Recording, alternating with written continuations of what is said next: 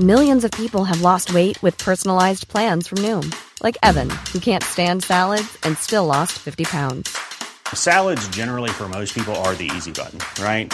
For me, that wasn't an option. I never really was a salad guy. That's just not who I am. But Noom worked for me. Get your personalized plan today at Noom.com. Real Noom user compensated to provide their story. In 4 weeks, the typical Noom user can expect to lose 1 to 2 pounds per week. Individual results may vary. One size fits all seemed like a good idea for clothes. Nice dress. It's a t-shirt. Until you tried it on. Same goes for your healthcare. That's why United Healthcare offers a variety of flexible, budget-friendly coverage for medical, vision, dental, and more. So whether you're between jobs, coming off a parent's plan, or even missed open enrollment, you can find the plan that fits you best. Find out more about United Healthcare coverage at uh1.com. That's uh1.com. Quality sleep is essential. That's why the Sleep Number Smart Bed is designed for your ever-evolving sleep needs. Need a bed that's firmer or softer on either side? Helps you sleep at a comfortable temperature? Sleep Number Smart Beds let you individualize your comfort, so you sleep better together. J.D. Power ranks Sleep Number number 1 in customer satisfaction with mattresses purchased in-store. And now, save 50% on the Sleep Number Limited Edition Smart Bed for a limited time. For J.D. Power 2023 award information, visit jdpower.com/awards. Only at a Sleep Number store or sleepnumber.com. You are listening to Missed Apex Podcast. We live F1.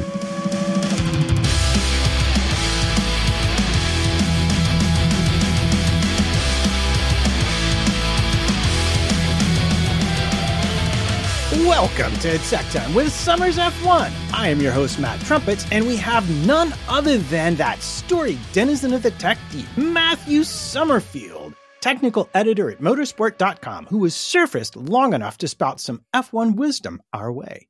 But before we get started, I have to remind you that we are an independent podcast produced in the podcasting shed with the kind permission of our better halves, and we aim to bring you a race review before your Monday morning commute. Might be wrong, but we're first.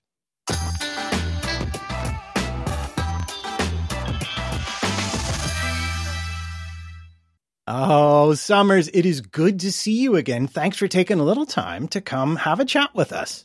No problem, Matt. It's good to be here. Good to see you as always. And I have to comment briefly for those of you who are audio only, he is wearing a very special and highly celebratory shirt as well. Yeah, it's a bit of a Hawaiian theme going on. There's a bit of a summer vibe, let's say. I do like it. And the summer break is kind of interesting, I guess, from a technical point of view, because it is sort of the trends are all set. You have an idea what's going on, but there's still sort of a lot of time left in the season for things to change. Yeah, I mean, obviously at this point in the season, we've kind of seen the bulk of the developments in terms of what we're going to get this season. We'll now start to see some convergence in the back end of the season, and then obviously a little bit of focus on the 2024 cars in terms of teams looking at development streams that they might be interested in with next season as well. Okay, that's fantastic. What I'd like to talk about first, and this is just because everyone is talking about it, and I'll begin with my flaming mild take. But there has been rumors going around, there have been rumors going around, that the FIA might actually get rid of DRS in qualifying altogether. And I'm curious, how true is that? And what kind of an effect do we think that might have? My personal take is, as far as Red Bull goes, because the accompanying the rumor is this is a way to make things harder for Red Bull, is I don't think it'll make a lick of difference to Red Bull whether or not there's DRS in qualifying or not. But you are more learned than I. So what are you thinking, and what is your knowledge on this subject? Okay, so I think it's an interesting take. I think it's a step backwards in many respects, because if you remember when DRS was first introduced, we actually had unlimited DRS in qualifying. That soon got tailed off when teams could find a way to run DRS through the 130R corner in Suzuka, which obviously was Red Bull at the time as well. So that put pay to that. I think it could be interesting in some respects because of the way in which the teams set their cars up for use of DRS through a race weekend. Obviously, sometimes they'll sacrifice qualifying pace to improve their performance during the race, utilising DRS and vice versa. So there are some strategic aspects to why this might be interesting. I don't think it's the answer to where we should be going with DRS. As you know, I've talked about things in the past about my personal take on how I think DRS should be used in the sport. But this is just a mild sort of change to the regulations in many ways from a sporting aspect, but I don't think it would make things particularly different. It's just going to make it a different strategic or tactical interest from a qualifying perspective to a race perspective. Well, yeah. I mean, if I think about it a little bit, would I be sort of wrong in assuming that essentially teams that can do well in a race but essentially have a poorer lift drag coefficient, i.e. they are draggier for the amount of downforce they create, would simply be shuffled to the back of the race at the start and then have a harder time moving forward because they're essentially using DRS to compensate for, should we be fancy and call it non-optimal aero design? Yeah, I mean, there's also other things to think about here in the way in which teams set up, as I mentioned. So if we think about the relationship between the diffuser downforce generation, the beam wing and the rear wing, they all talk to one another in many respects. And we'll get to this a little bit later in terms of where Red Bull might be at. But if you think about using a higher downforce rear wing, but use a beam wing setup that doesn't carry as much drag, versus somebody who's doing the opposite, then you're changing the DRS ratio. So, as I say, from a tactical and strategic point of view, this might pay out for some teams, but it may, not work in the respect that perhaps the FIA, if indeed this does come to fruition, they're looking to obviously change the makeup of how things work. I don't know if it's actually going to do that for too long because the teams will just work their way around it. Well, yeah, you would expect that. But I do want to talk about an observation that you made before we got started, which is that one of the biggest issues with DRS as a tactic in the sport is that there's not really any kind of a defense for it. So the defending driver has no way to fend off a car with enough advantage in DRS. And I thought about this because there was an IndyCar race this weekend, and Scott Dixon won it through fuel saving. But at one point in the race, he had something like a 20 or 30 second advantage in push to pass over his nearest rival because he'd been fuel saving the whole race. And I want to use that to bring up your brilliant idea about how DRS or anything like this should be used, which is namely to leave it to the drivers and or the strategists on the team to figure out where to use it best. Yeah, I mean, again, I think DRS should be used in a manner that the driver has more control over, in terms of it's more of a tactical advantage to the driver, whether it be for attack or defence. Unfortunately, the way that DRS came about, it became more of an overtaking aid because of the wake problem that Formula One had at the time. Now, obviously, because of this generation of cars has supposedly moved the needle in that respect, then you would expect that we should be able to get into a position more easily to make those overtakes.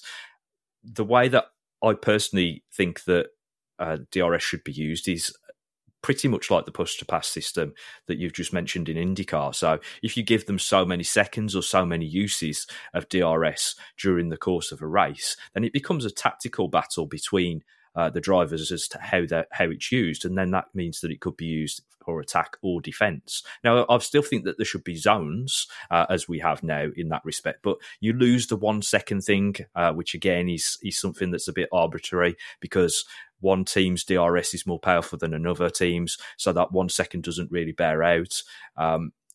It did in the beginnings of DRS because we shortened and lengthened the zone at race weekends. Again, this is where the needle has moved from when DRS was first introduced. But it could be even more tactical than that. You know, you could give a time allotment over the course of an entire race weekend, or a amount of pushes that you can use over the entire course of a race weekend, rather than just the race. And then obviously that becomes a battle or a sub-battle between free practice sessions, the qualifying sessions, sprints, and the race. And then it becomes even more interesting as to who's saved their DRS usage and where that pans out during the course of a race. And as an added bonus, it will probably stop DRS trains because then you have to play a bit of a game of chicken, and not everybody's going to be wanting to press their DRS every single time in order to deal with that problem. So basically kind of like the game we play now with tire allotments across the entire weekend. And yes, if you were playing along at home, you may have your first drink. The other thing that as a side quest on this that you could actually introduce as well is that where you qualify could also give you an extra few passes, for argument's sake. You know, if you're starting down the back of the grid, you get an extra few passes to those that start at the front of the grid. So there are many ways in which that you could reutilize DRS. I think we've had it for well over a decade now. Perhaps it's time to just mix things up. And it's not like we don't have sprint races to try these things out in either. You know, the format allows us in some ways to experiment, and that could be a way of looking at it differently and give these sort of things a try. Well, I like that. And I did bring up sort of entertainingly the tire allotment, but we also saw the first usage of the alternate tire allotment. And I realized that I don't think we've spoken to you since that happened. So real quick, just a recap and your impressions of whether or not that was a successful experiment for the sport. Again, it's something just a little bit different, isn't it? So the problem that you encounter when we run these sorts of experiments is that the teams don't know how they're going to work to begin with. So these things always look very good from the outset, but then unfortunately the teams then get very good at being able to change their direction to improve how they work over the course of a race weekend. So although obviously it perhaps was successful on the first attempt, I'm not so sure that over a period of time that would work. And I think that might be the way to look at these things, is that perhaps there needs to be more jeopardy involved in making decisions over the course of a race weekend. And you have different rules for different races at the end of the day. And that's again where, you know, DRS, for example, you know, you're not going to have 25 passes in one race and every race. You will mix it up and have them at different races, the different amounts. And I think that's where some variability might help to improve the sporting side of things. And as I've always mentioned, the problem with DRS is that I think fans find it too artificial, in that it's more of a slam dunk pass with the driver that's attacking. If it's a system that's allowed to attack and defend, then you lose some of that, and perhaps people will be more on board with DRS as a system that can be used in the sport. Yeah, well, and then let's go ahead. I mean, we're sort of looking to the future a little bit anyway with our first question here. There's already a discussion about active aero in the next regulation set.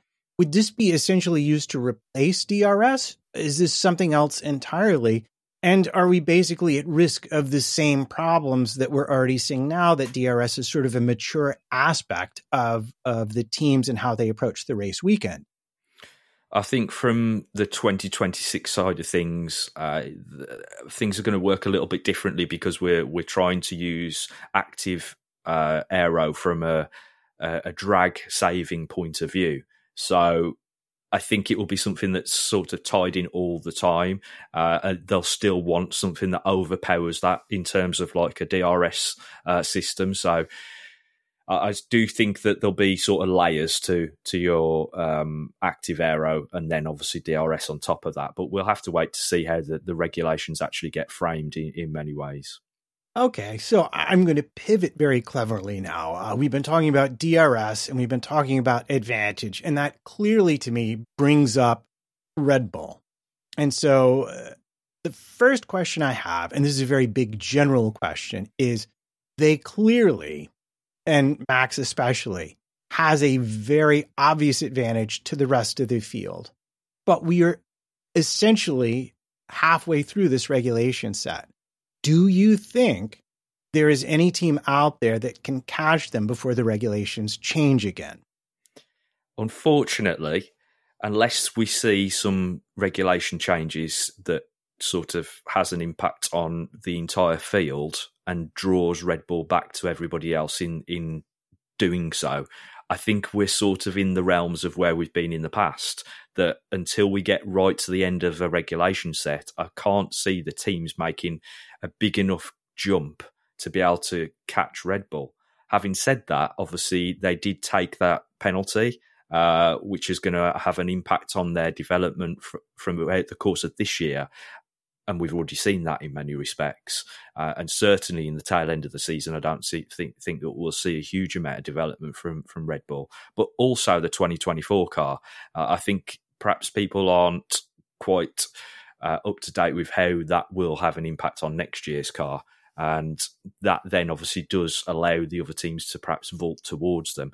But as I've already mentioned, I think that it might be a bridge too far in many respects. And until we see bulk convergence on many of the sort of main aerodynamic concepts of this regulation set, we could be struggling to see a front-end battle, even though the midfield battles have obviously been quite entertaining in many ways. Yeah, well, I mean, if I think about other... The reason I ask is, like, we saw by about 2017 in the last set of regulations, Ferrari beginning to get close and making a run of it with Mercedes, and we're approaching that. But the difference to me, or the thing that I would worry about, would be that it seems like everybody was very, very far away at the beginning. Like they got it mostly or completely wrong, except for Red Bull. So it's sort of a time left versus a diminishing returns equation. And let's talk about DRS a little bit, because we have the head aerodynamicist at Red Bull out there mocking the other teams about DRS and about even their basic understanding of why Red Bull is doing as well as it is, saying that he can't believe they haven't figured out what's going on there. Well, I'm sure you're smarter than all the other Formula One teams put together. So what is he doing with this? What is he talking about? Can you explain that a bit? Okay, well, I wouldn't say that I'm smarter than any of the Formula One teams. Might have been hyperbole there. Yeah.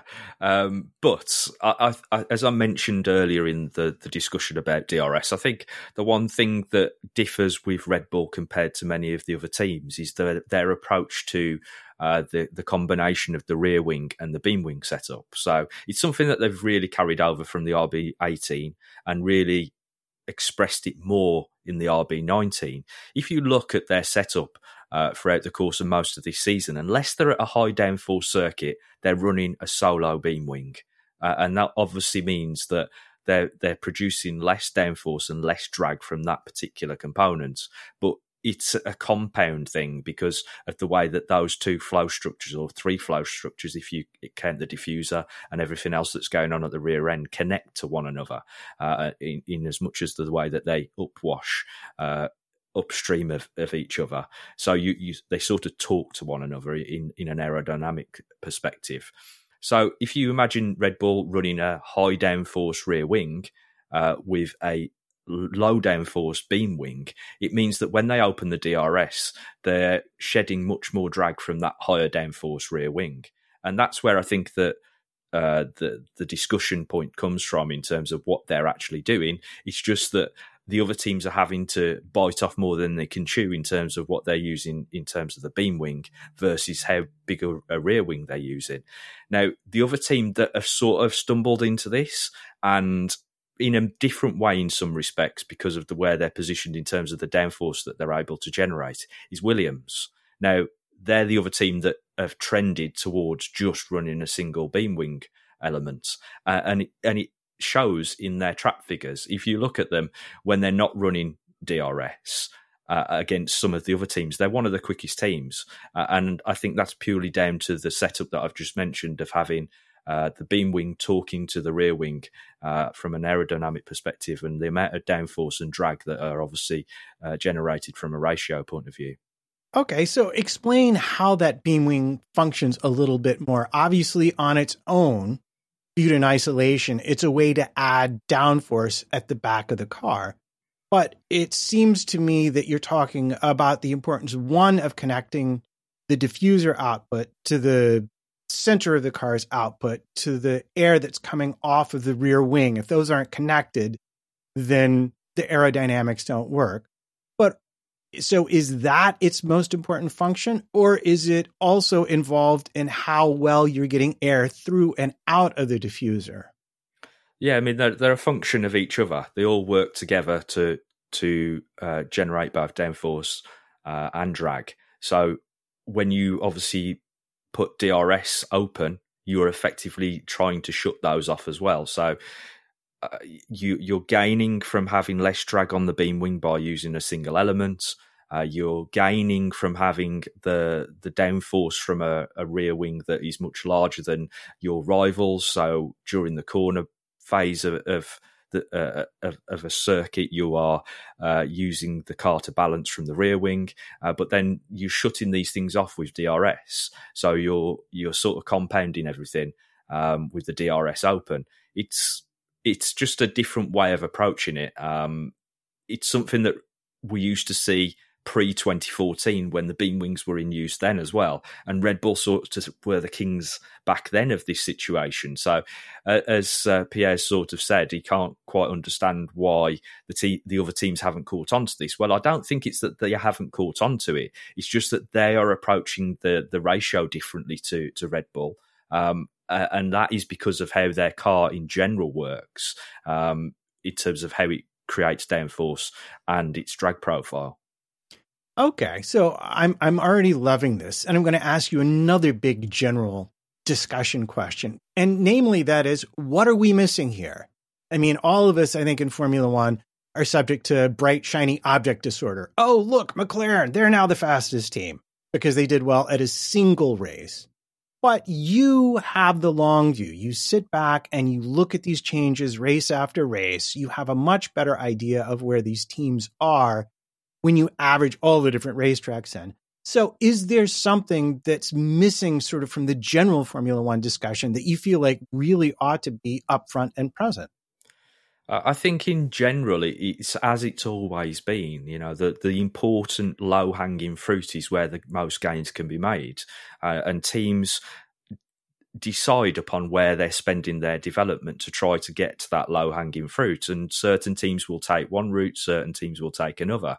In my opinion, Red Bull spent a huge amount of their resources in the beginning of this regulation set on understanding how to get the best from their floor, and obviously how the side pods worked. And other teams perhaps lent more on other areas of the car based on their experience prior to the prior regulations. I'm talking about the likes of Mercedes here, who have had to unfortunately walk back, say, the zero pod solution, because it just doesn't work as they expected it to under this current set of regulations.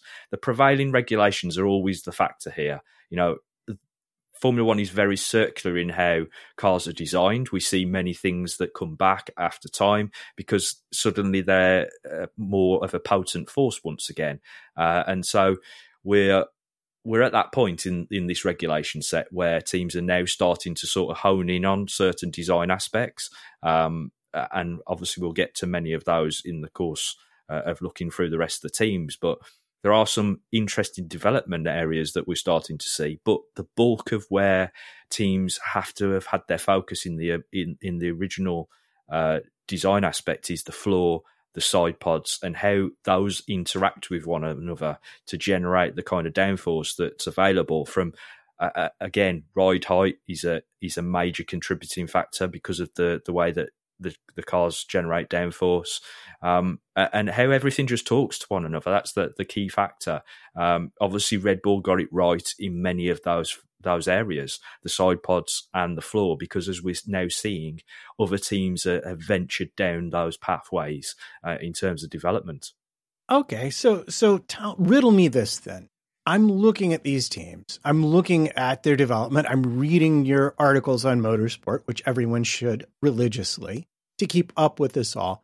And I noticed that, you know, some teams are bringing rear wings to every other race. Some teams are bringing new side pods, for example, to every other race. Do you, looking at it from your perch, have a sense of which teams are really developing the concept they have versus which teams are trying to just simply compensate to the end of the season for problems that they're not able to fix? And if the answer is Red Bull is the only one developing and everyone else is compensating, I will be sad, but I will accept that as an answer. Get ready to accept then, Matt, because, that's kind of where we're at, unfortunately. Yeah, no, that's kind of where we're at. As you mentioned, circuit specificity in terms of upgrades or updates, as I prefer to call them, because not everything that goes on the car is an upgrade. Oftentimes it can be a downgrade.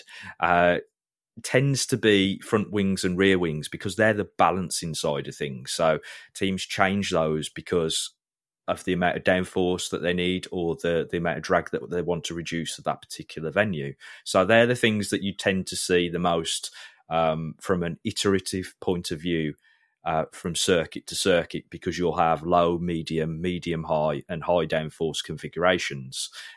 The one thing that has changed, and I don't know if you've noticed this, but because of the way that the calendar now has changed, we're not seeing so much teams bring those kind of circuit specifics in advance. So in the past, we might have seen a Monza spec rear wing arrive at Spa, but because there's now the Dutch Grand Prix in between and the summer break in between, we don't tend to see that happen because it's too far forward in the development schedule, and you're not going to have a Monza spec rear wing available at Spa because it's just too far away.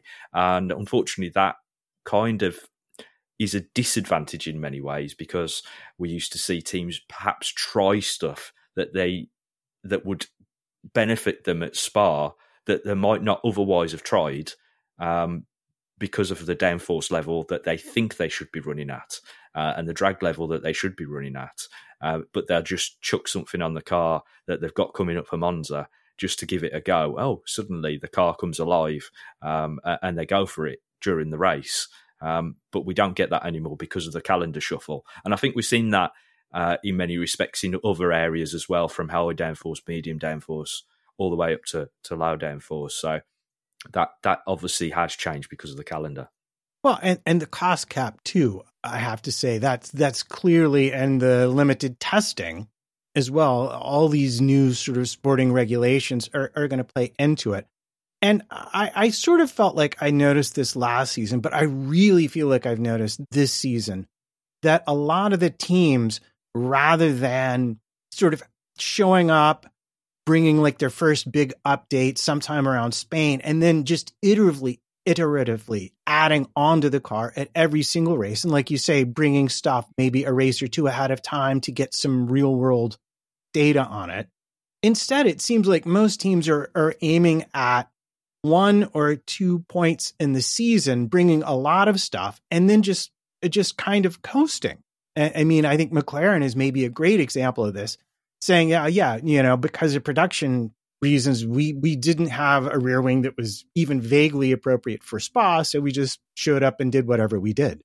Yeah, that's problematic, obviously, isn't it? And as you mentioned, the cost cap, the resource restrictions in terms of how they're handicapped from a wind tunnel and CFD perspective, and how that pans out in terms of the race calendar. You also have to think about the sprints as well that are now part of the calendar. We've now got 6 of those dotted around the various venues, and that has a major impact on development because we lose a free practice session and we're basically chucking stuff straight into the deep end as such. So teams don't want to bring major upgrade packages to those particular races because they've got no time to put them on the car and test them out. And if they do, they're probably going to split them between their drivers in order that one driver has one package and another driver has another, in order that they can have a back-to-back correlation between the two after the race, after the event, and they can obviously gain data between both of them. But yeah, it is a difficult one to try to balance for all of the teams. All of them are doing it in different ways. But as you mentioned, you sort of either get there's 2 types of development streams. You either get drip fed all the way throughout the course of the season and just smaller updates time after time, or you get the larger packages. And as I mentioned earlier about the calendar shift, Spain was round 7 this year compared to where it used to historically be round 5. And so it becomes a different point in the season, a different point at which the aerodynamicists, etc., have to work on to get towards that introduction of that package. You've had so many flyaways prior to that where they don't want to send huge packages out on flyaways because of the cost element. And so it changes how you develop your car throughout the course of the season because of that. Yeah, well, it seems like a lot of teams were sort of aiming, I think, at Imola, really, for their first big update package, which wound up being Monaco and then dripped in to Canada. But I have sort of noticed that Red Bull, interestingly, aside from Azerbaijan, they haven't really they haven't been that same, oh, here's a whole brand new big package. They seem to be kind of in drip feeding mode a little bit. Is that an accurate observation from your point of view? Yeah, and I think that's down to the fact of the CFD and wind tunnel allocation that they're working with, because not only obviously do they have the least at their disposal in the beginning, they also had the penalty on top of that. So they're at the worst case scenario in terms of how they deal with development this season, which will carry over on to next year's car as well.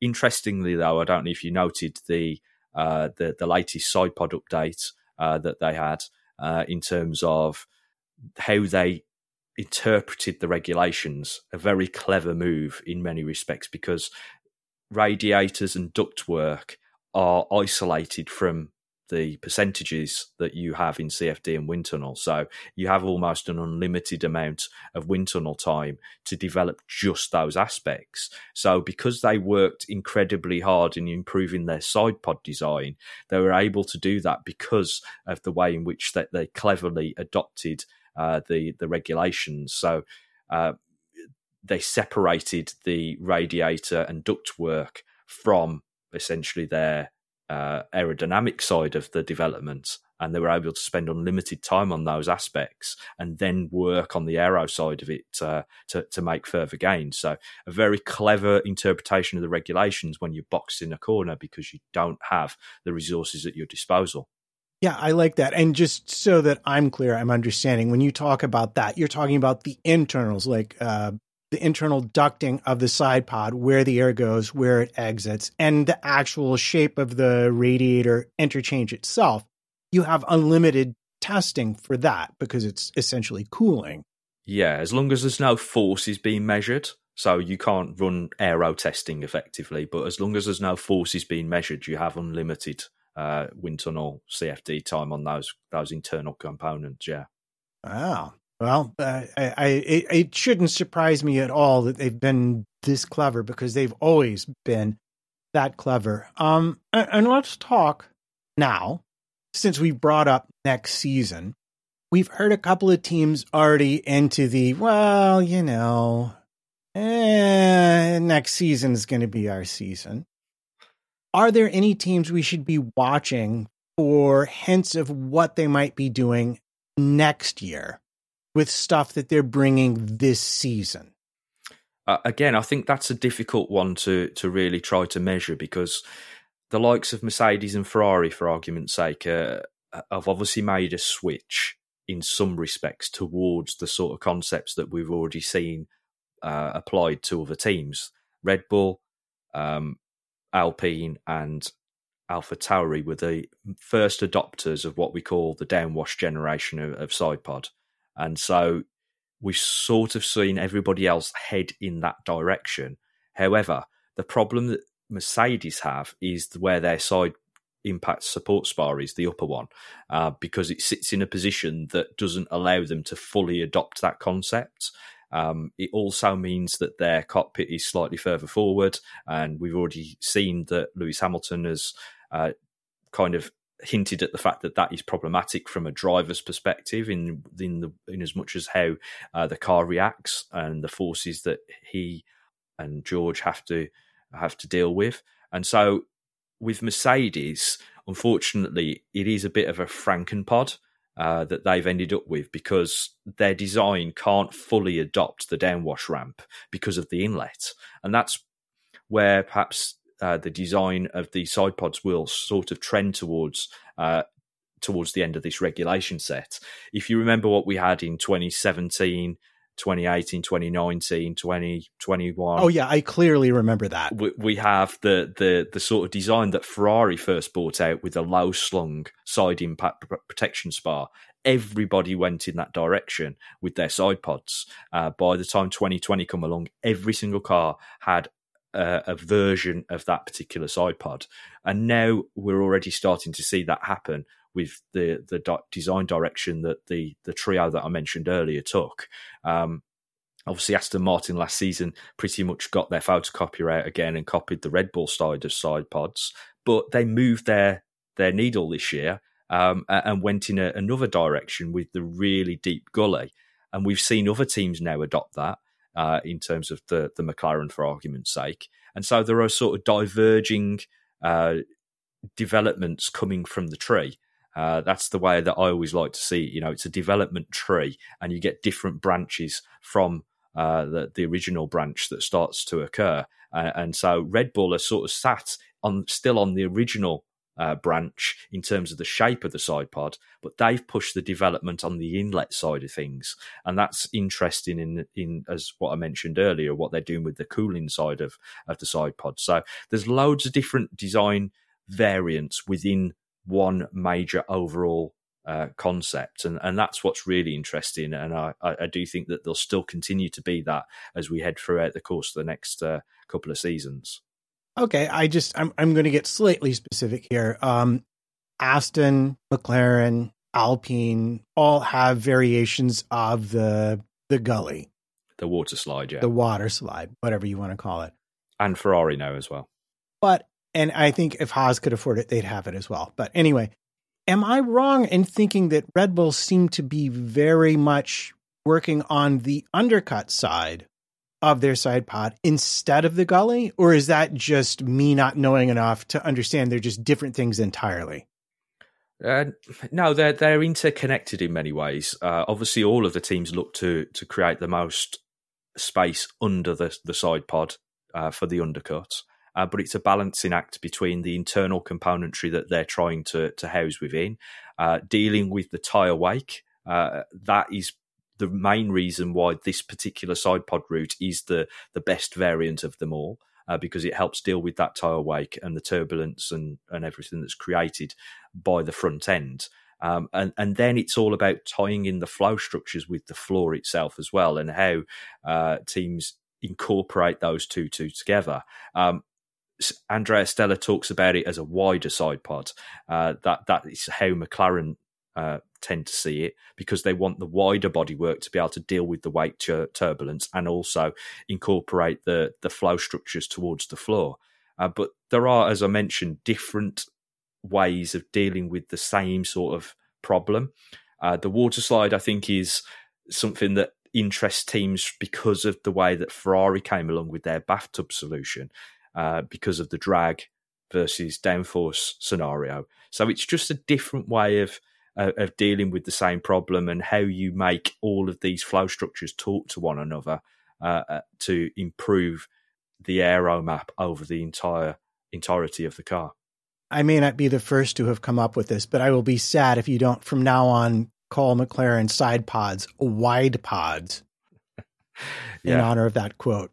Well, we did call the Alpine side pods the slide pods when they first came out with the gully as well. So, yeah, there are variations upon the same thing, aren't there? This is Paige, the co-host of Giggly Squad, and I want to tell you about a company that I've been loving, Olive & June. Olive & June gives you everything that you need for a salon-quality manicure in one box. And if you break it down, it really comes out to $2 a manicure, which is absolutely insane. It's also so easy to get salon-worthy nails at home with Olive & June. The difference between how your nails used to look when you did them yourself and now with the Mani system is a complete game changer. The best thing about Olive & June, too, is it's a quick dry. Dries in about 1 minute, lasts for 5 days, and full coverage in up to 1 to 2 coats. Visit oliveandjune.com/perfectmani20 for 20% off your first system. That's oliveandjune.com/perfectmani20 for 20% off your first system. Quality sleep is essential. That's why the Sleep Number Smart Bed is designed for your ever-evolving sleep needs. Need a bed that's firmer or softer on either side? Helps you sleep at a comfortable temperature? Sleep Number Smart Beds let you individualize your comfort, so you sleep better together. J.D. Power ranks Sleep Number number 1 in customer satisfaction with mattresses purchased in-store. And now, save 50% on the Sleep Number Limited Edition Smart Bed for a limited time. For J.D. Power 2023 award information, visit jdpower.com/awards. Only at a Sleep Number store or sleepnumber.com. A lot can happen in 3 years, like a chatbot may be your new best friend. But what won't change? Needing health insurance. United Healthcare Tri-Term Medical Plans, underwritten by Golden Rule Insurance Company, offer flexible, budget-friendly coverage that lasts nearly 3 years in some states. Learn more at uh1.com. All right, let's talk about McLaren a little bit. They announced they didn't have the car they wanted, but they were going to build the car they wanted and bring it at some point in the season. And they did that in Austria and in England to rousing immediate success. And I have some questions about this because it was such a big jump for them and because they did so well at those tracks, because it seems like whether it was luck or planning, they brought the development to the tracks where it was absolutely going to do the best against everybody else. Is it that much better than anything we have seen so far from Aston or Mercedes or Ferrari? Or is it just, again, a track-specific thing? And related to that, how much is that going to cost them? And an inability to bring race-specific developments, like I'll hold up Spa, we've already talked about as an example. But is this sort of where we bet it all on one number on the roulette table and we won, but now we're going to have to live off that for the rest of the year? Yeah, well, this is the difficulty in many respects of changing your development stream whilst it's already in process. And we've seen this historically in other regulation sets, and we're seeing it in other teams as well. I'll highlight Mercedes and Ferrari in that respect because, you can't just turn the tap off entirely. You still have to continue to bring or drip feed developments from your old development path, or you do turn them off almost entirely, which is what McLaren essentially did, and just go for it all in one hit, which is what we saw in Austria and Silverstone.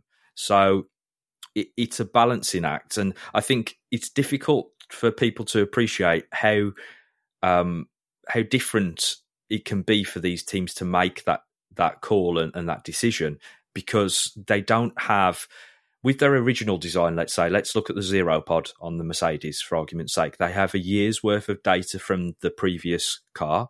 They have the opening phase of the season's data from that particular car, and they have a very good model in terms of CFD and wind tunnel of those components. Now, if you're going to suddenly throw a new concept onto the car, you don't have a good interpretation of what you are going to put on there until you've iterated, until you've made several steps in the CFD and the wind tunnel. And that's where I think you find the likes of Mercedes currently are, Ferrari currently are, because they're midway between concepts. So until they iterate further with what we've seen, you won't see them unlock the full potential of that particular design concept. They'll have to take things further, as I've already mentioned, in terms of Mercedes, especially with the fairing that they have over their side impact protection spar. But from McLaren's perspective, they made a very early call in the season to just literally cut the development down from where they were heading, stop it, start again, iterate, take the pain early on, and then throw everything at it all in one major hit. The problem with doing so is that once you've put all of that those development eggs in that basket, you've then got to make those parts. And that's why we saw only one set of parts arrive for Lando in Austria. The car get updated for the other side of the garage in Silverstone, and we'll start to see that drip feed start again as they bring more parts throughout the rest of the season. And that's why they didn't have a rear wing for Spa, essentially, because they'd spent all of their development getting to this point. And so from a manufacturing point of view, you've made a huge amount of parts. You can't also make a rear wing because you just don't have the resources to do so. Okay. Before we get to the thing I really want to talk about, one more question. We saw Aston have a similar development strategy, only they brought their car at the beginning of the year. They did very well with it. And you know, hats off. They saw, I think, what Alfa Romeo did last year by just showing up with a car that was on the weight limit, grab a huge haul of points, and then hang in there. But their first big update on the car hasn't necessarily made it faster. Is this also a risk for McLaren now that sort of we made the one big step, but it seems like maybe that second step, unless you're Red Bull, who's already 9 steps ahead, it can be a bit of a doozy. It's like the difficult second album, isn't it, basically? You know, this is the problem when you're working in iterative design. Sometimes you might make a misstep that doesn't quite work with something else. And I think that might be more to be the point with Aston, is not that it doesn't work, it's just that it doesn't all work together. There's a piece missing outside of the jigsaw puzzle, effectively. And I know that there has been the rumours going around about the flexible front wing on the Aston, and how that might have played into their performance drop-off as well. So there are other outside factors that could possibly be causing Aston to be in somewhat of a drought. But the other thing that I think that people aren't really paying attention to is, yes, they might have started out fast out the blocks and looked very good, Aston, but look at who have caught them. You know, Mercedes and Ferrari were well off the pace compared to Aston at the start of the season, and suddenly they reeled them in. And I think that kind of plays into this narrative as well. It's not just that Aston haven't improved, it's just that some of the teams that are around them have improved to the point that they've actually gone beyond where Aston originally were. And that's kind of played into this whole narrative. Yeah, no, I see that. And this is actually one of the more entertaining things about teams that are spreading out their efforts versus teams that come in one big leap. They make the big leap, they look very good, but then they tend to revert back over time to where they came from as development from other teams, which is steadier and ongoing, sort of nibbles them back down. Thing that I also want to talk about McLaren, and we can't ignore this, is their new wind tunnel. I see that as either a huge advantage for them or a potential massive catastrophe. So talk a little bit about their new wind tunnel, how they think it's going to help them. And the thing that scares me most, or the thing that's most interesting to me, is that they're not putting their current car in that tunnel at all. And I just would think from a validation point of view, maybe you would do that once? I don't know. Aside from the fact that you can't, from a regulation point of view, you can only use one tunnel at the same time. Aside from some very quite tight regulations around correlation. But essentially, the season you're in, you run in one tunnel. You can't change tunnels throughout the course of a year. And that's why they've obviously earmarked next year as the first time that they will enter into their own wind tunnel, having used the Toyota tunnel in Cologne for what is probably a decade now. And at the time, and probably still is one of the best tunnels on the planet. And that is why McLaren moved there. We've obviously seen other teams use that facility as well, because there are 2 tunnels on site. Force India, Racing Point, whatever they were called at the time, have used that facility, and we've seen others in there as well in the past. But it was at the cutting edge a decade ago. Obviously, things move on. And I think from a logistical point of view, that is where McLaren are hoping to make the most gains, is that having their own tunnel brings everything back in-house. They obviously had their own tunnel in the past as well, moved out to Cologne to use the Toyota tunnel. But I think that's primarily where they think that they'll make the most gains. Obviously, they'll have the most up-to-date tunnel on the grid as well. But I think from a production point of view, from having your staff in the right position point of view, all of those things will add up to something that helps them in the long run. Perhaps not in the short term, because they're so used to the operation that they've been running for such a long time.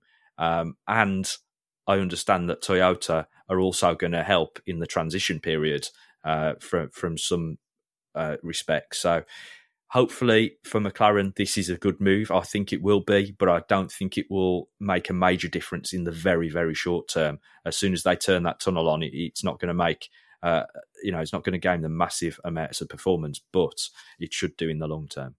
And I guess I would just say, from my point of view, the concern that I have is that it is a new tunnel. And so if any of your mathematical tools, it seems like it could be very easily be an issue where they show up and say, oh, the wind tunnel gave us these numbers, but we don't see these numbers on the track. And so that would be my major concern. Is that is that much of a possibility, do you think? It is a possibility, yes. However, it's all about interpretation at the end of the day, isn't it? You know, you look at what is considered to be mistakes that have been made by Mercedes under this generation of regulations, and some people have pinpointed that to be the wind tunnel that's in use. However, you look over the other side of the fence, and Aston Martin used the same tunnel and have made great gains against the rest of the field. So, you know, it's how you use those tools and how the people interpret the information that is generated from them.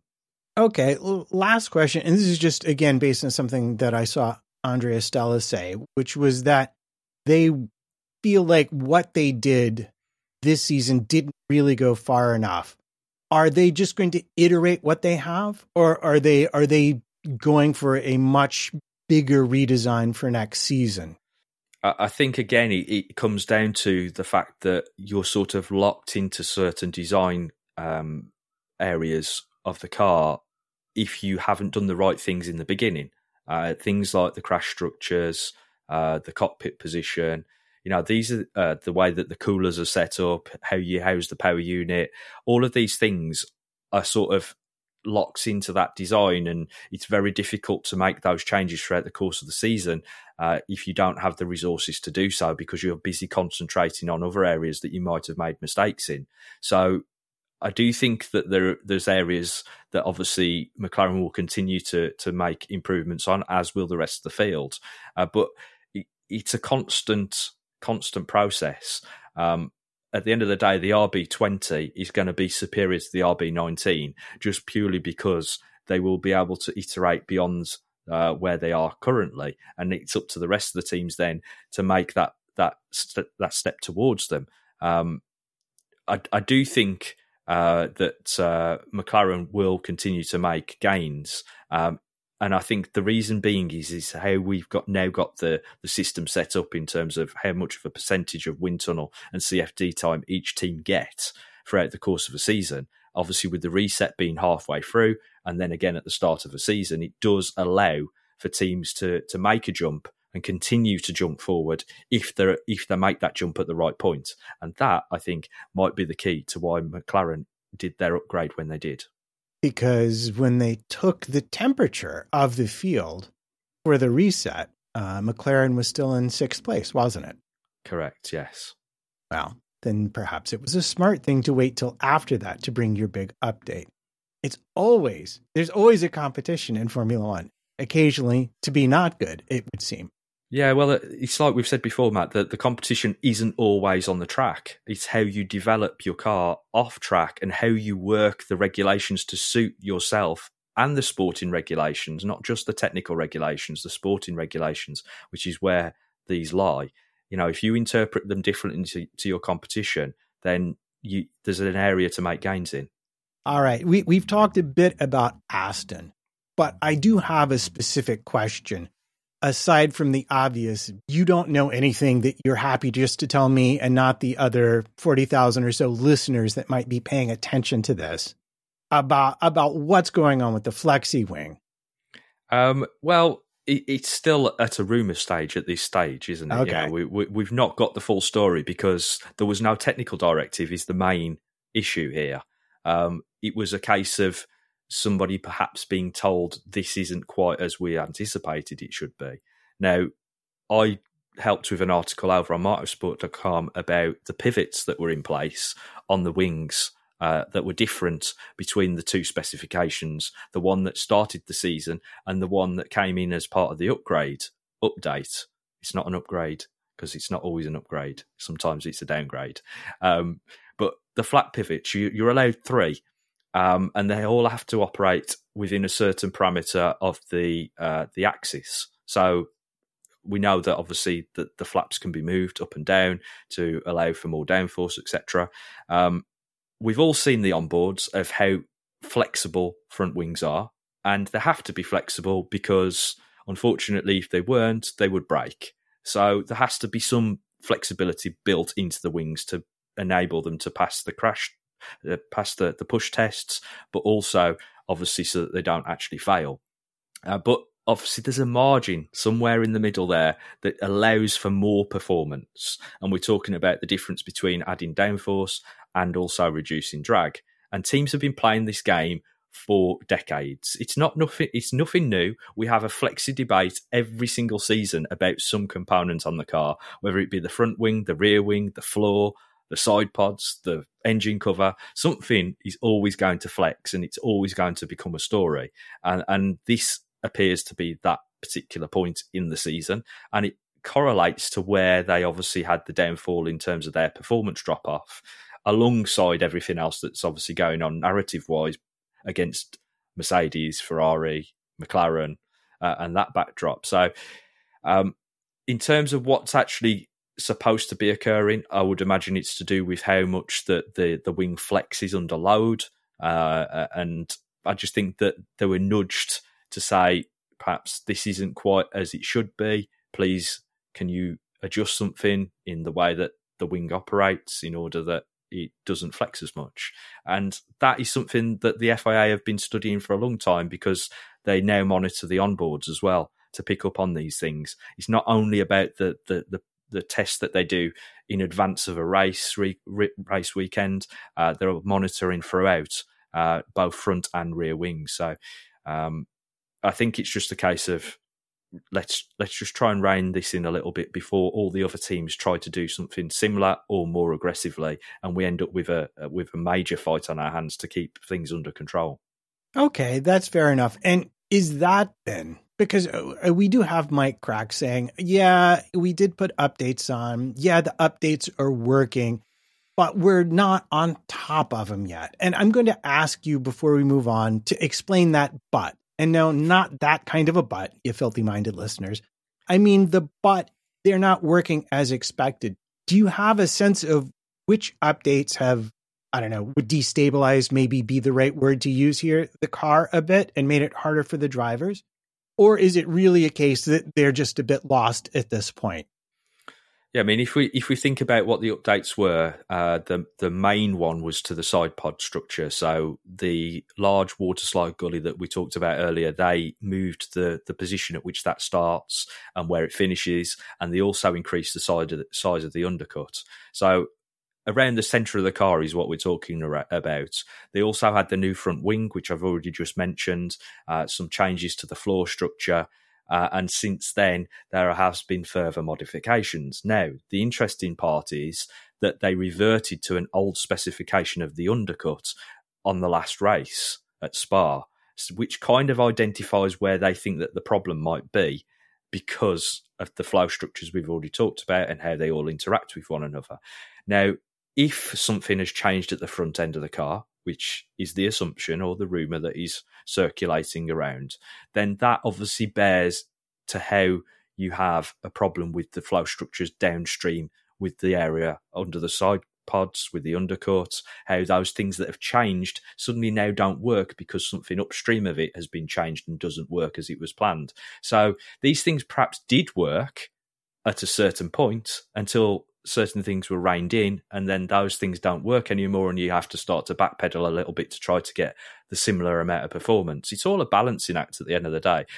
They're not the only team that you see have walked back developments this season. Other teams have made changes and had to walk them back because they don't work as they anticipated, and they might produce more downforce locally, but they disrupt things either up or downstream of that particular area. So it's a difficult balancing act that all of the teams face, and I think that's where Aston Martin might have fallen down slightly with this particular side of things. I will say you intrigue me a bit with mention of other teams that have walked back developments. Which teams would be another notable example? Well, we've seen McLaren do that in the past. We've seen Ferrari do it. It tends to be with the areas around the floor, because they'll try certain things that they've seen perhaps, or they've adopted from other teams. They might think that it will work because they've seen results in the wind tunnel or CFD that have been promising. But when you put them on the car and you're talking about ride height changes and variations, they don't work in the real world as you would anticipate them to. So it's not, as I say, the first time that you would see it. It's just that we don't often talk about these things because they're not considered to be updates or upgrades as many would consider.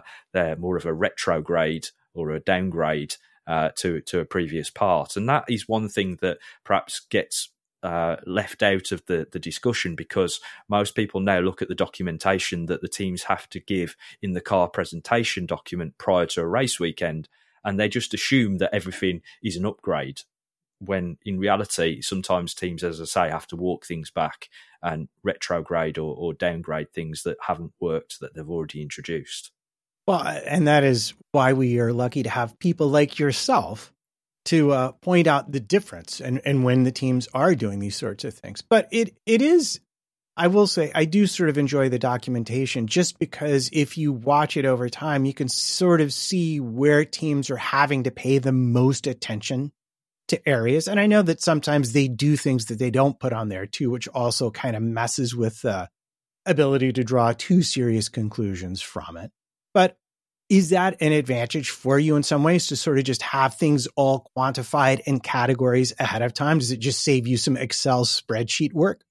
From a workload point of view, it has changed how I operate over the course of a race weekend, as that is undeniable, because most of my time in the pre-car presentation document era was about spotting changes. Now we kind of have a scenario where we're given a huge amount of information from the teams themselves, so they have to present what has changed from one race to another. However, as I say, it doesn't preclude the downgrade scenario, the retrograde scenario. And we have noticed that some of the teams do tend to miss changes that they've made to the car, or they'll generalise things. Oh, well, we've changed the side pod, but they've also changed the bit that connects to the floor, the engine cover, everywhere else around the car, but they've just generalised it as one big change. So you still have to play the game.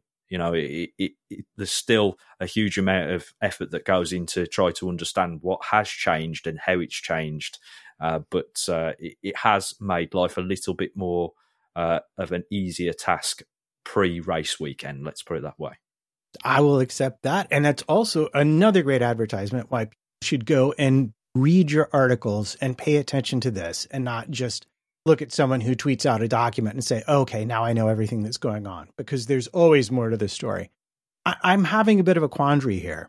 The teams that I really want to talk about now are Alpine, for, I think, obvious reasons, given the mass exodus of talent from that team, and Williams, which has been surprising, but raises the age-old question of, can they ever actually add downforce to their car and still be successful? I know the answer since 2014 has generally been no, but you keep hoping maybe this will be the magic combination. But then it also made me realize that why am I not really interested in talking about Ferrari and Mercedes so much? And so I want to start with Mercedes then. And I might have done it to myself. I might have psyched myself out. But I've been saying for a while now, they have a Franken car because they brought the chassis and the setup for the Zero Pods, and they can't fix it to next season. So am I wrong in just saying, well, there'll be races they do very well in where they optimize, but there's just a limit to what we're going to see out of them for the rest of the season? Yeah, I think you've hit the nail pretty much on the head there, to be honest, Matt. Essentially, the car will show up at certain races because it suits that particular circuit characteristic, and it won't show up at other races because it just simply doesn't suit that particular circuit. You've also got to throw on top, obviously, how it operates with the tyres, which obviously we had the change in construction at Silverstone. The weekend format, whether it's a sprint race weekend or a conventional race weekend, those tend to be areas where Mercedes can either make big gains on the rest of the field or make big losses because of the way that they're able to find or not find the sweet spot of the car. And I did read a comment recently that they were struggling in terms of the fact that it's a car that is quite dead in certain corners at certain points. It just doesn't do what it's supposed to do from an aerodynamic point of view, and that's the problem that they're going to struggle with, because, as you say, it's a Franken car. There's no glossing over the fact that they will have a very different car next year, and this is really just a sort of step towards that and a way in which to learn how to make that transition. Yeah, just find the limits so they know what they have to swap to go in the direction they really want to go in. And I think Ferrari, I can't say Ferrari is actually, I think, doing well, all things being equal, but they have jettisoned last season a big chunk of their technical brains. And I just have a sense that they're sort of reached the point of, well, we ran out of the previous team's plans and we're not next season yet where we're going to be going in whatever path whoever's left has decided to put them on. So we'll see them get better and optimize, but are they carrying on with the plan that Binotto set forth with them? Or do you get the sense that they're going to sort of change it up a little bit next season too? Well, I think Ferrari, as always, are in a bit of a transition phase. Unfortunately, it seems to be par for the course for them. They tend to get in this cycle where they're a bit like a football team or soccer team that for yourself, Matt, that they sack they sack the head, they sack the manager, and they think that's going to solve all their problems. But they forget that tactically they might be a bit inept and they might not have the right resources in the right places. They might be funded in the wrong areas. And unfortunately, that's not isolated to just Ferrari. Fans of from the UK of a certain programme of a certain era, only fools and horses. There's a saying that Del Boy always used to come up with about Rodney will be millionaires next year, but next year never comes. And that tends to be the way in which I see certain Formula One teams operate, in as much as that there's a cycle that goes on and they never seem to catch up to that cycle. And when they're very, very close to that, where they think they need to be, it suddenly just drifts away from them. And Ferrari were in that position with this particular generation of car. They were almost there at one point, and then it sort of started to drift away from them as the rest of the field sort of caught up to them in many respects. So Ferrari do have, I believe, I read that Fred has hired 25 people from outside the company that he is waiting to bring in. But as usual, the biggest problem in Formula One is not actually getting those people. It's the time at which you can then utilise them with gardening leave. Loic Serra has left Mercedes and will go to Ferrari. But at the moment, unless they can agree something with Mercedes, he will not start work on the car until 2025. That's 2 years from here. So, that's the major problem that you have when you're trying to steal personnel from another team. Let's say, is that unfortunately there's a time frame to getting those people working on the project.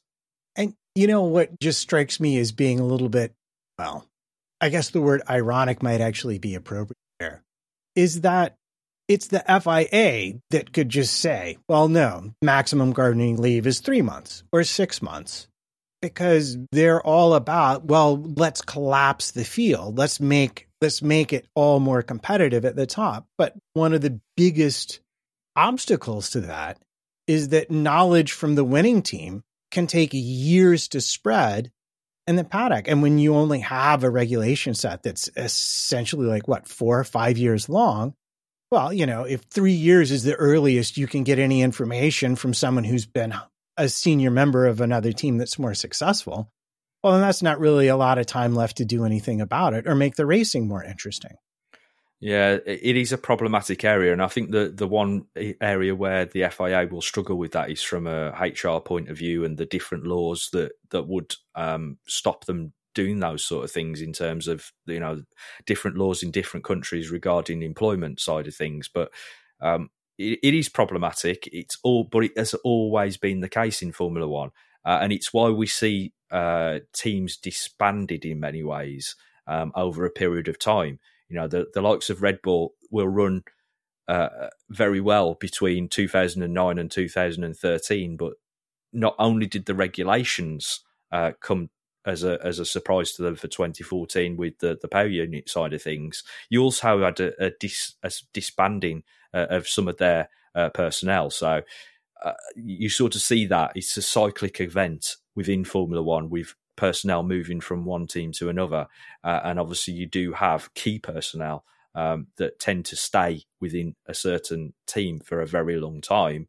And getting those people is incredibly difficult. So it's a problem that Formula One will always have, I do feel, unless, as you say, they can somehow write it into the regulations that gardening leave becomes a maximum amount of time rather than a minimum amount of time. Okay, so you bring up the power unit issues, and that gives me a convenient springboard to have a brief chat about Alpine. And the place that I want to start is like, from a technical point of view, I think an interesting point, which is their complaint to the FIA that despite there being an engine freeze, magically they're now 20 or 30 brake horsepower down on all the other power units, and that's very unfair and something should be done about it. So my question is, how big of a deal is the power unit discrepancy they're talking about really? I mean, yes, I've done a little bit of my own research, but I'm curious to get your opinion on it. And secondly, looking at it, because you also look at the cars and how they're designed, are they exaggerating a bit here? Trying to get a little bit of help they're not entitled to? Or do you really think this is, once again, Viry dropping the ball, so to speak? I think it's a combination of factors, as it always is. Obviously, Formula One is a very political sport, and the louder you shout, the more attention you draw to yourself, and that means that you tend to get something in terms of your favour. I do think that Red Bull made a massive gain in this respect by initiating the engine freeze in the beginning anyway, right at a point when Honda were leaving, in inverted air quotes, the sport, and had already caught up to the likes of Mercedes and Ferrari in many ways, and perhaps have surpassed them in some aspects. But as you mentioned, Alpine, I think some of their main issues are that they only have themselves working on that power unit. They've got no other teams running the Renault power unit, and that has been the case for quite some time now. So you've only got one data set to work with. They do seem to need a lot of cooling for that car compared to their competitors as well. It's perhaps not as bad as it was when we think about the massive engine cover that they had sort of 2 or 3 seasons ago. But that was based upon a chassis that was quite a few years old. But yeah, it is a difficult one, isn't it? Because at the end of the day, they are at a deficit to their rivals, that you can tell that there's a deficit between them and the likes of Mercedes, Ferrari and Honda. But how do you make that equitable? How do you suddenly take away a freeze and make it so that one team can make an advantage on the rest? And how do you measure that success rate, because if you suddenly open the floodgates and say Alpine/Renault/whoever they might be in the future suddenly make a massive gain and it's more than 30 horsepower, I think there might be some complaints from Mercedes, Ferrari and Honda or Red Bull, because then they'll want to catch up. So it's a really difficult one and a tightrope to be walked in many respects. Okay. I had looked at where they might be. This is interesting to me. And the reason I'm asking is I'm sort of saying, if we set aside the power unit for a minute and look at the Alpine car, like what I did was I just basically assigned a numerical value to what that was worth by talking to a couple of different people and seeing, what was in print generally. And I found that they would be ahead of McLaren right now if you just gave them that amount of power per race, just applied it to race finishes. And that if you took away the 3 races they didn't actually finish in either car and gave them points for that, well, they'd only be about 40 points back of the battle between Ferrari and Aston. So when I looked at that, the thought that I had was not that these are real numbers per se, but it made me think that the Formula One team side of it had kind of delivered on where they said they wanted to be within what I would consider to be a reasonable margin of error. And I'm just curious, looking at what they've done, would you agree with that? Have they sort of moved the ball forward on the aerodynamic and side of things, ignoring the fact that the engine is obviously hurting them to some degree? Yeah, I would totally agree with that. And I find it very interesting that Alpine have perhaps been one of the outstanding development teams from an aerodynamic point of view under this regulation set, because we've seen other teams copying many of their solutions, very much in the way that we used to see with the likes of Force India when they were punching above their weight. And this kind of has the same vibe, in as much as that Alpine's, as you say, chassis side, aero side, are having to punch above their weight to be able to deal with the deficit of the power unit. And as you say, if you sort of equalise the things out, then perhaps they would be a little bit further up the field relative to the rest of their rivals. It is interesting, as I say, that they are the ones that have led the rear wing development, for argument's sake, in terms of the tip design, and other teams have copied that. Other teams copied the water slide gully. So, they've not had bad ideas. It's just that because they can't get the performance from the power unit, they're not able to vault themselves into the rest of the field as they would wish. And that, unfortunately, as Otmar has recently said, is a failing of the managerial strategy of that particular team. From the higher ups want something that isn't achievable in a very short space of time, and that has been a problem of the brand in general for a very long time. If you think about people that have been in charge at Enstone in the past, and unfortunately Otmar is just the latest of those type of people to be given the door. Because they haven't got results quick enough, when unfortunately it's not really their problem. It's just the fact that, the mechanism of Formula One and how everything works to get the results.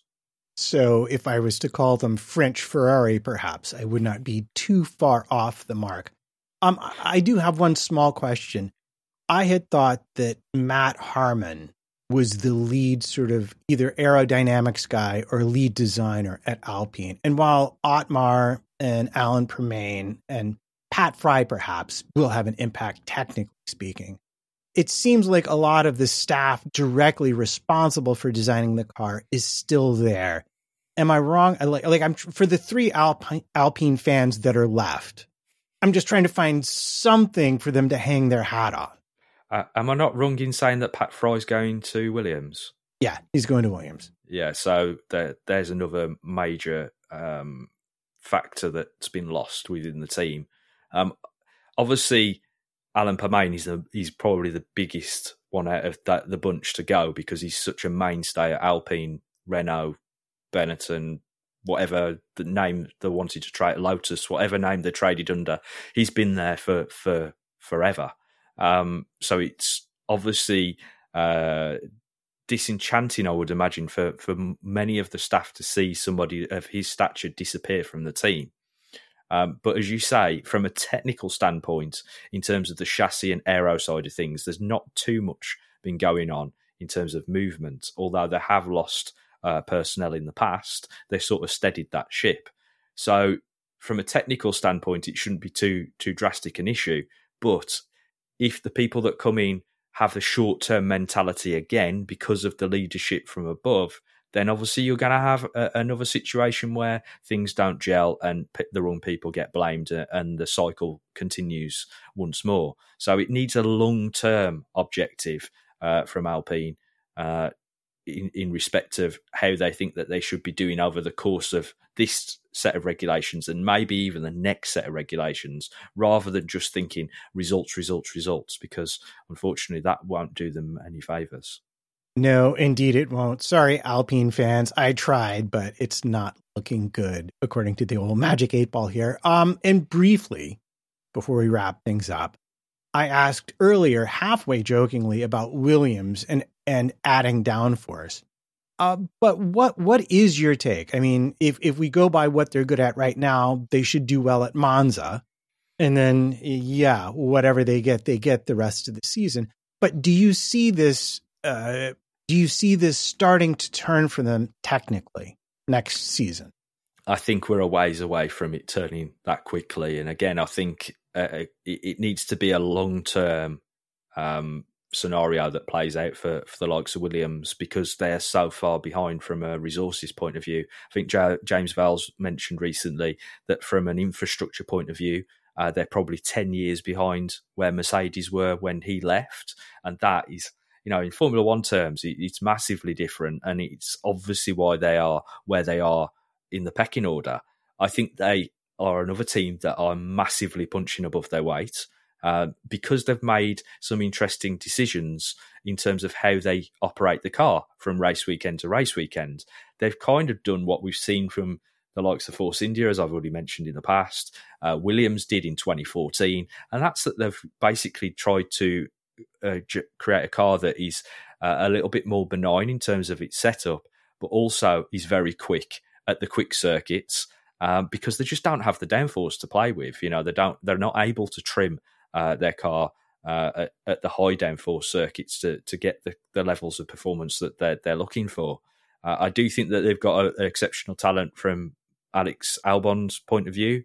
He's really doing well with that car. Logan, obviously, a rookie, so you can't read too much into that. But Alex is doing a very good job with that car, as he probably did in previous seats that he's had in the past, but couldn't really show them up because of the Red Bull situation.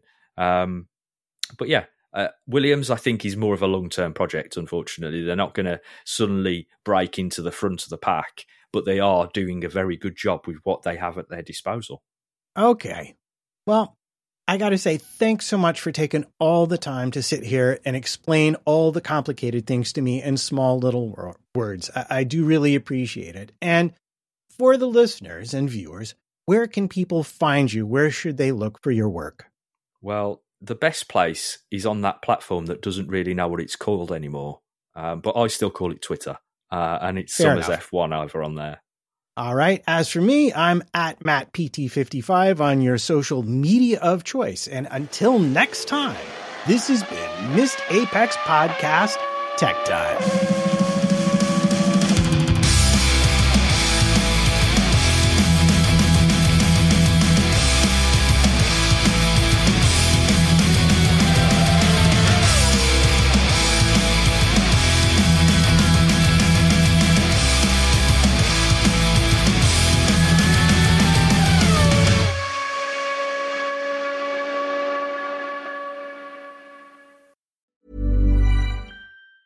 Planning for your next trip? Elevate your travel style with Quince. Quince has all the jet-setting essentials you'll want for your next getaway, like European linen, premium luggage options, buttery soft Italian leather bags, and so much more. And is all priced at 50 to 80% less than similar brands. Plus, Quince only works with factories that use safe and ethical manufacturing practices. Pack your bags with high-quality essentials you'll be wearing for vacations to come with Quince. Go to quince.com/pack for free shipping and 365-day returns.